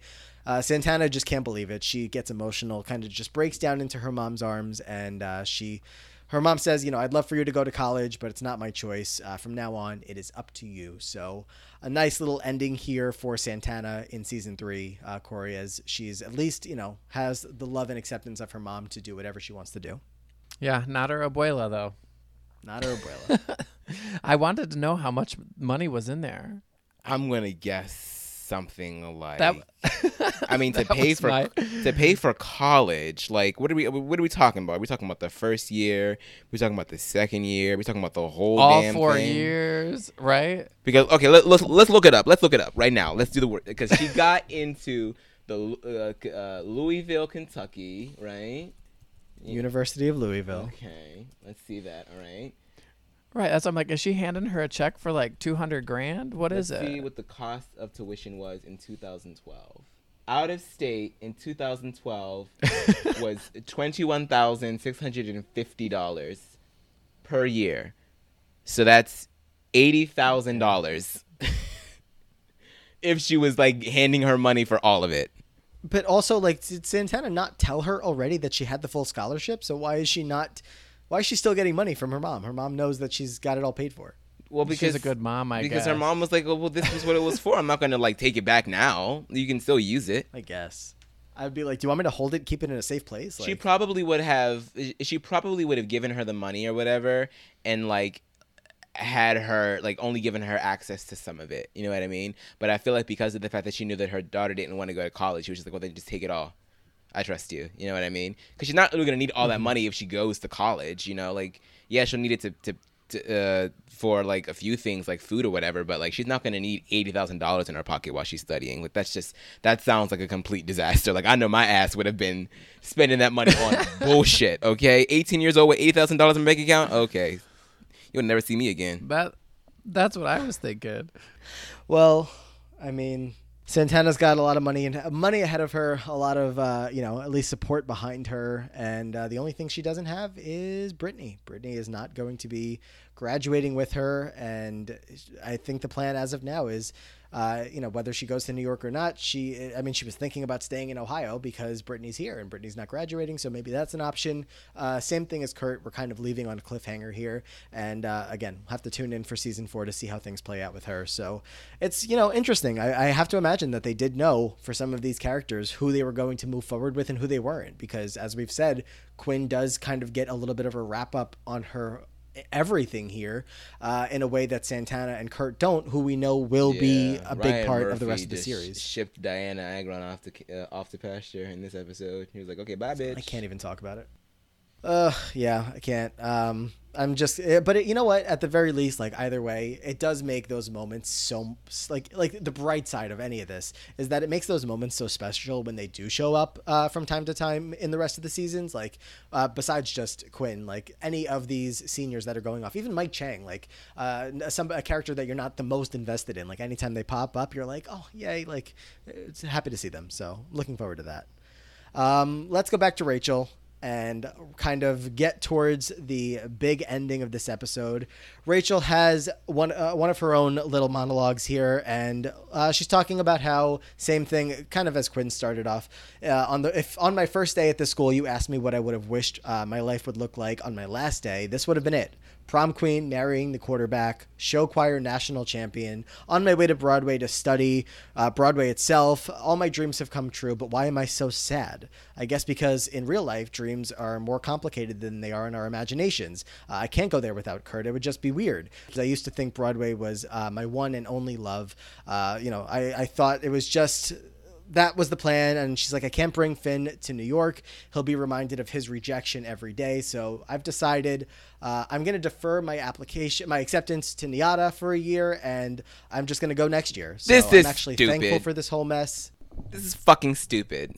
You're going to spend an entire year helping Finn and Kurt get into NIADA or whatever the hell. You're going to waste an entire year of your life helping other people move forward. What are you going to do? You think that, well, as an accepted NIADA student, I can do everything in my power to make sure that they also get it. Bitch, you're not on the admissions board. If anything, you're probably not even going to make it in next year because of all the shit. You mean to tell me that you left all those voicemails on Carmen Thibodeau's fucking phone, made her come all the way over to your little wrangly ass little national championship, and then you defer your admittance? She's fucking crazy. It's called love. It's called stupidity. And she's talking about like Kurt and Finn, but I mean, I think she would specifically just be talking about Finn here. She wants her man with her, and if her man's not coming, that's all she wants. At the end of the day, she's been chasing after Finn. She's an idiot for this. And I don't feel bad in saying so in the slightest, because we have been leading up to this moment for the past 3 years. You finally get what you want after going through hell and back to get it, and you're going to give it up? Like, you don't have to break up with Finn. Blaine and Kurt are still staying together. Finn has to figure it out, and you can't hold his hand through this. Finn has to figure it out for his fucking self. Let him do that. You take your ass over to Broadway if it's the last thing that you do. Because I'm not about to sit here and have to go through another year of you talking about getting to NIADA when your ass already got accepted. She pissed me off. She really did. She's not getting my gold. I love this. Yeah, so Rachel is planning to defer, but she doesn't quite realize what's going on in the universe of Finn at the moment. We'll see Finn pick Rachel up. He's in his suit. She's wearing not the dress she's getting married in, right? She's wearing a dress. She's ready for the wedding. He starts driving away, and she's talking about how her dads are being kind of weird about the wedding, but she also starts to realize as they're driving that they're not going the right way. They arrive at a train station. She's like, "Come on, we're gonna be late. Like, why are we here? What's this about?" And he's like, "No, we're here. You are on the 4:25 train to New York. Your dads are going to meet you there, and they're going to help you look at dorms at the new school." And Rachel's like, "I have all year to go look at it. What are you talking about? I'm not getting on that train." And Finn says, "You're going in the fall. You're not deferring. We're not getting married." Dang. Well, just after I got done, ripping her to shreds, Rachel, well, not Rachel Merced, but Leah Michelle, and we know how I feel about giving her compliments nowadays, but she acted this scene so well. Like, she was devastated. She could not believe that not only was she not being driven to her wedding, but she was being driven away from her boo thing. Like, he literally had to break up with her to send her on her way. And I'm like, thank you, Finn. Thank you for doing this, because she wasn't going to do it. It's a shame that she wasn't going to do it. And I'm glad that he was like, you know what? You're not doing this for me. You're not about to waste a year of your life. Doing what exactly? Like, what are you... Like, I need her to think about this thoroughly. What exactly do you think that you are going to do to help these two? What exactly? You are not a trained professional, Rachel. You're not going to, like, whether they get up in that class and up into that school is entirely up to them. And a bit of it is out of their control. It all depends on the other people that are applying to the school. If they get beat out again, then what, Rachel? Then what? You have wasted an entire year. So the fact that Finn was like, look, you're getting on that train. You're going to New York. You're going to Broadway. You're going to be a star. That is what you have been saying before me. It's what you'll be saying after I'm gone. It's what you need to be focused on right now. That's how much I love you, because I'm not about to let you waste a year of your life trying to help me out. I'm going to go off to the Army. I'm going to, do what I can about my dad's dishonorable discharge, although I really don't... That's a whole nother conversation. But I just appreciate the sentiment. I really do, because somebody had to slap some sense into her, or she was going to make the stupidest decision of her life. Even worse than sending that girl to that crack house. He's telling her he wants to marry her so badly that he just can't go through with it. The thought of him holding her back is just going to make her sick. And she's pleading, like, come with me then, or I'll come with you. I'll figure this out. And he's like, no, he's already thought this through. I'm not doing this. And she starts to realize that he's essentially breaking up with her. He calls it setting her free. She's having like a meltdown here. He's like, do you know how hard this is for me? Do you know how many times I've cried about this? And she says, no, I'm not going. I'm not going without you. As Aman just said, like, he's talking about, like, I'm going to the army. This is my plan now. And she's even freaking out even more about that. Like, not only are we not getting married and you're sending me to New York right now today, and I did not know I had this little time, you're going to the army? Are you kidding me? No way. And Finn is trying to really just calm her down, and he says, you know what we're going to do? We're going to surrender. I know how hard that is for you because of how much you hold on to things, but we're going to sit here right now and we're just going to let go, and the universe is going to do its thing. If we're meant to be together, then we'll be together, whether it's in a little shoebox apartment in New York or on the other side of the world, okay?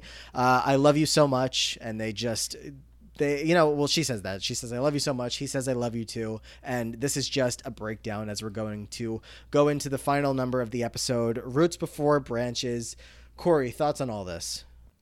I mean, I agree with a lot of what Aman was saying. I just wish she could have been like a strong, independent woman instead of having to like get permission for like have Finn be the hero in this situation where he's like giving her permission to do all of this. Like, this is something that was her dream all along, and I just wish she would have, from the jump, been like, no, I'm still going. No, I'm still going to chase my own dreams. I just wish it would have been framed more like that. Mm-hmm. Yeah, this is a big moment. Like, I don't think in my wildest expectations that I ever expected the season to end this way, and I remember having like a very big reaction to seeing this happen because it's like you think of a million different possibilities of how it's all going to go. And I feel like personally, this was never on my radar that he was going to drop her off at the train station and we were going to end. Like, this is years and seasons of buildup to Finn and Rachel being together. And we end this era of the show with them not being together and her go. Like, I get it. I totally get how they, the writers decided to go with this where Rachel, you have dreams bigger than me. You need to go do this. And I get how this all played out. It really wasn't on my radar. I don't know if I'm alone on that, but it just wasn't. This is this is good. This is good. She gets to sort of shed. I mean, she's kind of doing what Quinn told her to do in the beginning. Like, you might want to think about having to move on without him, and not even just without Finn, but like you're going to have to, in order to become the person that you are seeking to become, that means that you're going to have to lose things along the way, and loss is not always bad. And so she's able to go into this without this relationship sort of like dragging her down. And I don't mean to say dragging you down in a negative way. I just mean it's weight that you don't need to carry right now, and that's a good thing. So go to New York, do the things that you said that you were going to do before Finn was even in the picture. Like, this was your dream, and you're finally here to do it. I like the fact that all of the kids came to see her off. Sugar was so adorable in this entire season. Just like, I loved Sugar. She was so supportive of Rachel the whole time. So I liked this scene. I kind of wish that more of the seniors got their moment, but whatever. It's the Rachel Berry show. But I appreciated the scene and seeing her get off that train and go into Manhattan and, sort of take it all in. And although there was a bit of a plot hole here because in the car, Finn's like, you're about to like make a whole career there and you haven't even set foot in the place. So it's like, newsflash, you were just there last year. Yeah, so. You were, right? It was really weird. Exactly. So I don't know what that was about, but yeah. So Roots Before Branches is going to be our final number here. As Aman said, everybody's here to say goodbye. Rachel and Finn share one more kiss before boarding the train. Not just the kids. Emma and Will are there as well to send her off. She looks out the window as the train is leaving and she sees everybody waving goodbye, including Sugar being extremely extra and over the top, which I loved. Finn is looking so sad. He runs along with the train as it takes off and eventually train's going to be a little faster than you, buddy. And he falls behind. And then we see Rachel walking the streets of New York as the episode comes to an end. Just Rachel and her little pink suitcase. So that is our finale episode. It is, we've said goodbye. And Any further storylines with any of these characters are going to come in the new era. I keep saying era, but the new era of the show.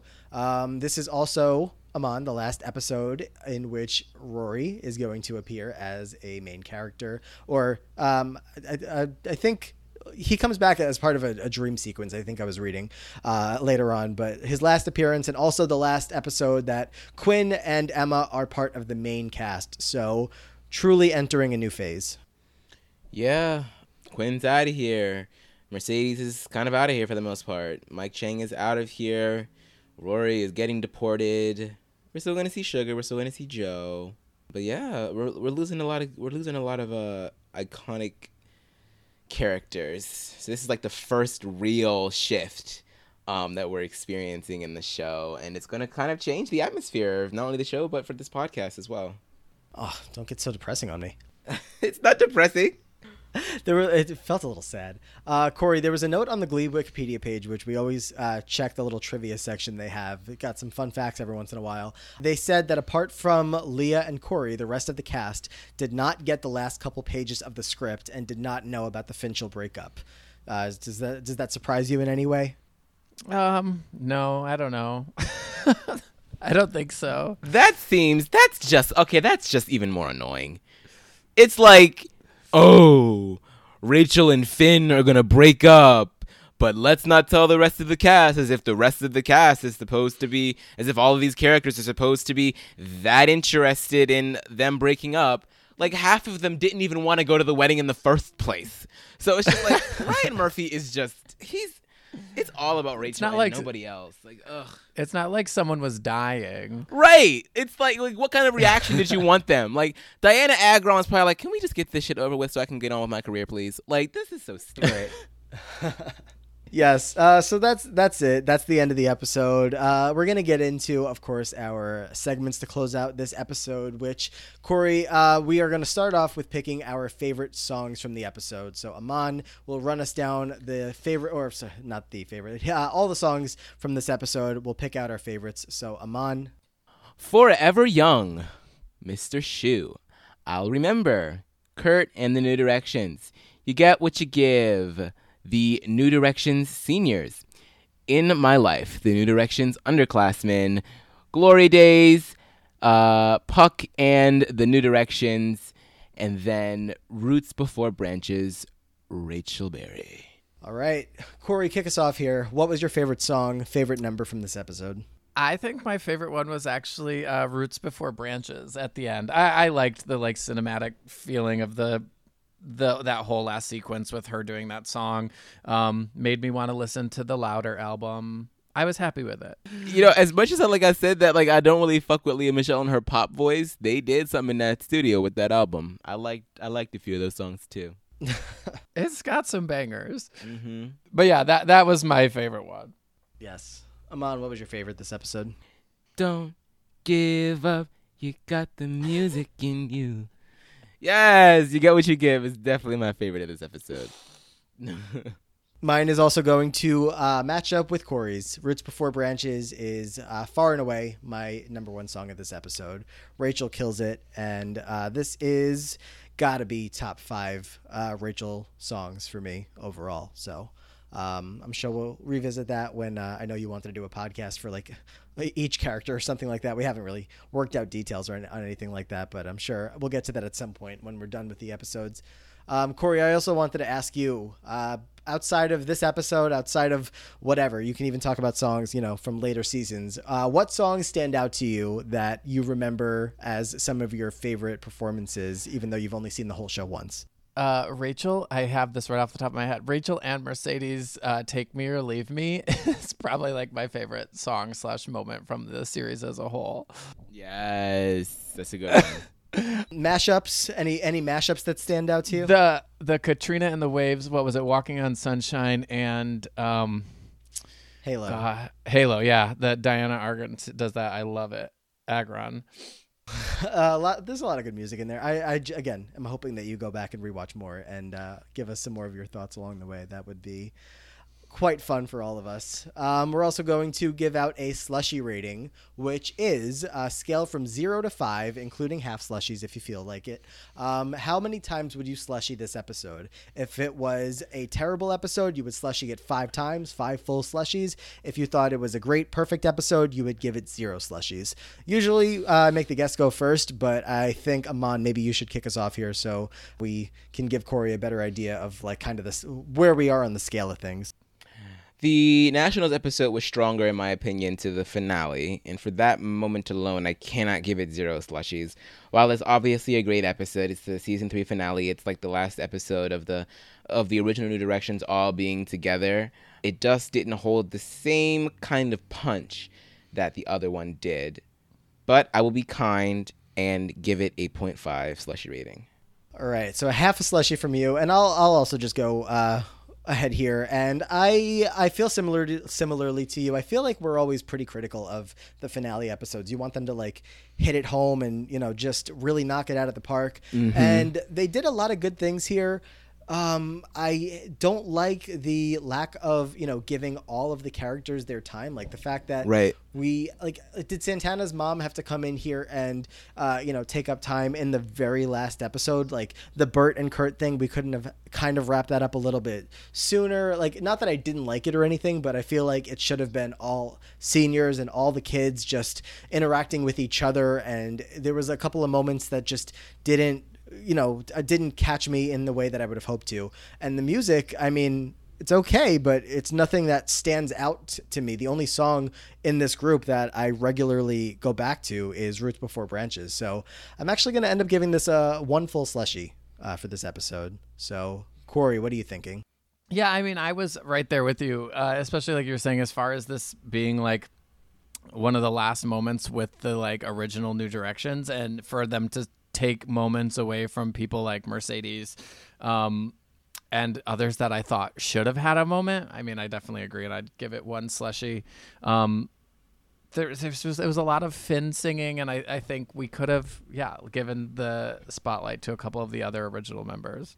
Mm-hmm. Yeah, especially like Finn's segment got so drawn out. Like not only did we get him like getting a song sung directly to him, he got so much time with him and Rachel. He got the entire segment with his mom. Like there was so much Finn. You could have given a little bit of that to anybody else, specifically Mercedes. But as Aman said, Ryan Murphy and his favorites, they rear their ugly heads. So what are you gonna do? We're also going to give out a gold star for any character, Korey, that you think was, for any reason at all. You just give out 1 gold star to a character in this episode that you feel has earned it in any way, shape, or form. But Aman, why don't you kick us off again? Do you know? I think you know where your gold star is going. I feel like you've been talking about it. Mine is going to go to Finn.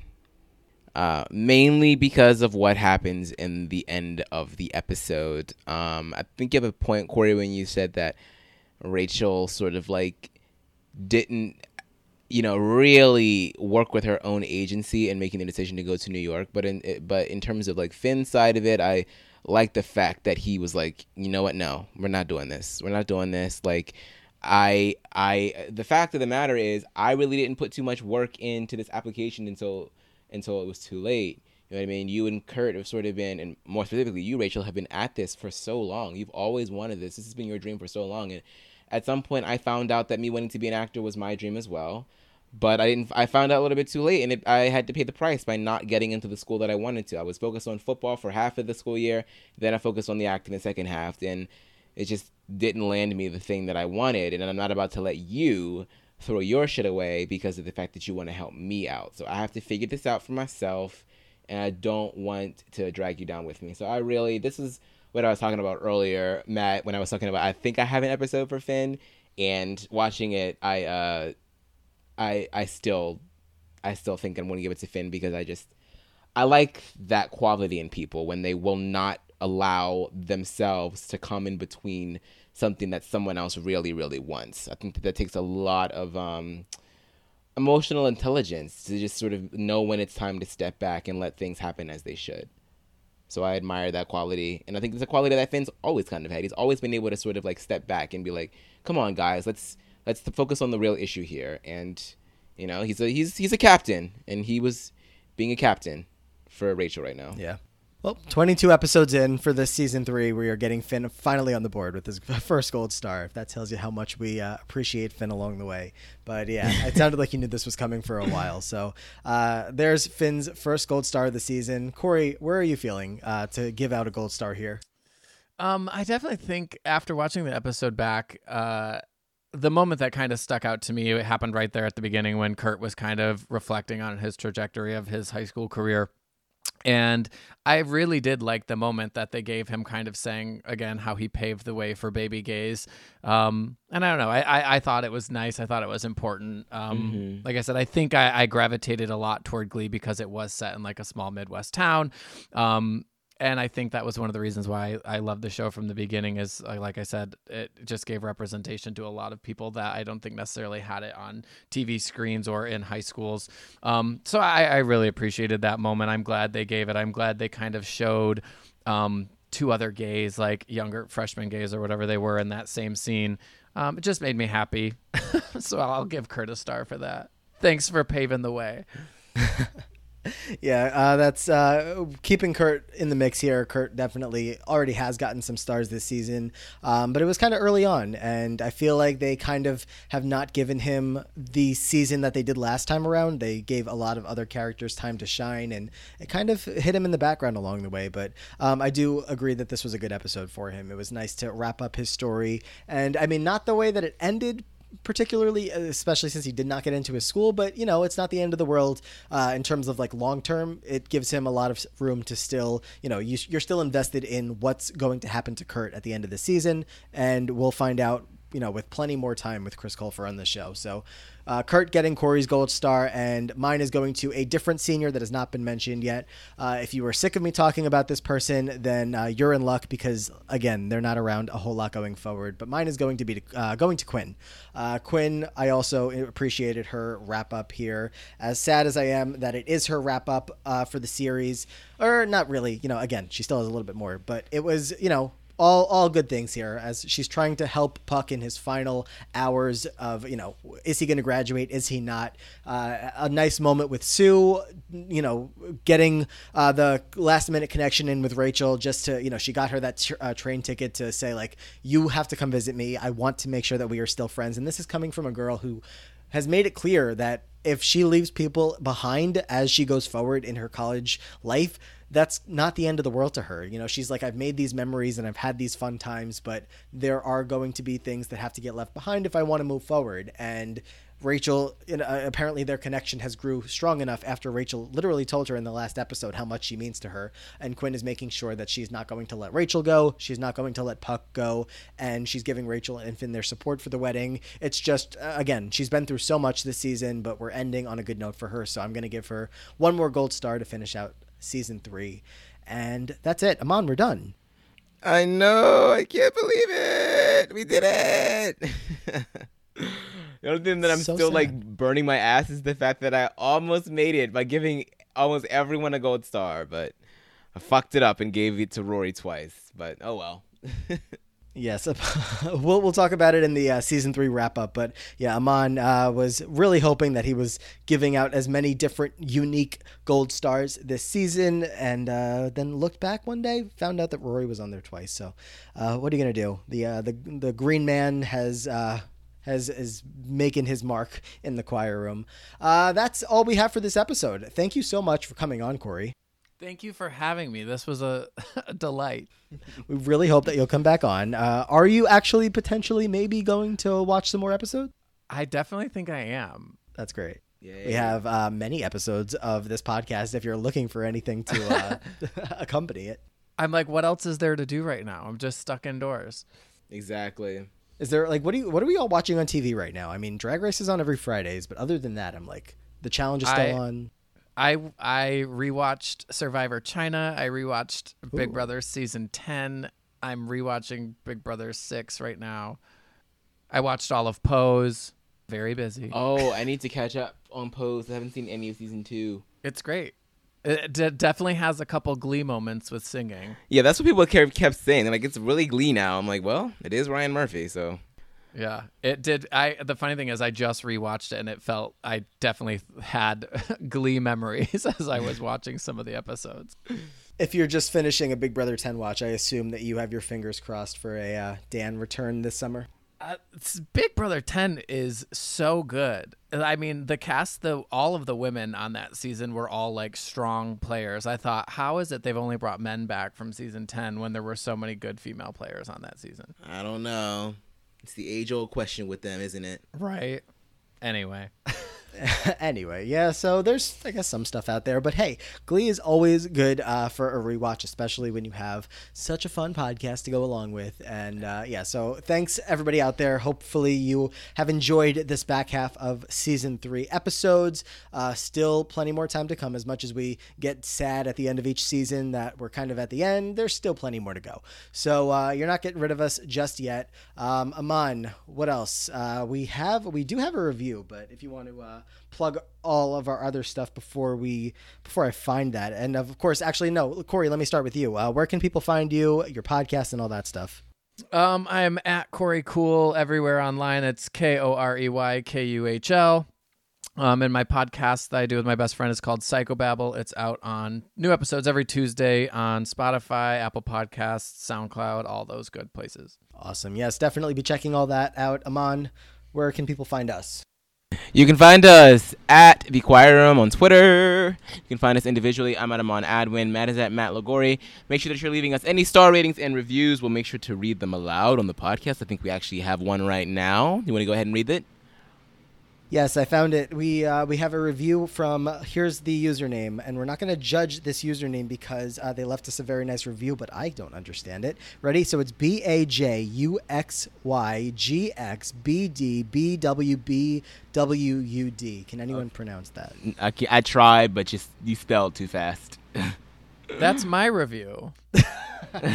I would love to know if this is supposed to mean anything or if we just smashed the keyboard and made an iTunes account. Either way, the review was titled Perfect. It says, I just watched Glee about a month ago for the first time, and I've been on a Glee high ever since, so I'm happy I heard Matt plug this podcast on Renap. It's exactly what I needed to keep consuming Glee content. Love it. So thank you to BAJ. No, I'm not going to keep going with that. Thank you for that review. And anybody else, of course, if you have any ratings or reviews to throw our way, we love and appreciate it, and we'll read it out loud on the podcast. So that's truly all we have for this episode. Thank you one more time to Korey for coming on. Check all of that stuff out. Follow him on Twitter, Instagram, everywhere. And we will see you guys in season 4, Aman. Or kind of. We still have another episode wrapping up season 3. Whatever. Yeah, we'll have a wrap-up, but after the wrap-up, we'll see you in season 4. It's a really, really exciting season. It's the first season of Glee that I watched live in full. It's the freshman year episode for Rachel and other people, and it was my freshman year in college. I think the same for Matt, so very, very cool. Very exciting. Is that it? Oh, yeah, we'll see you in season 4. Bye, guys.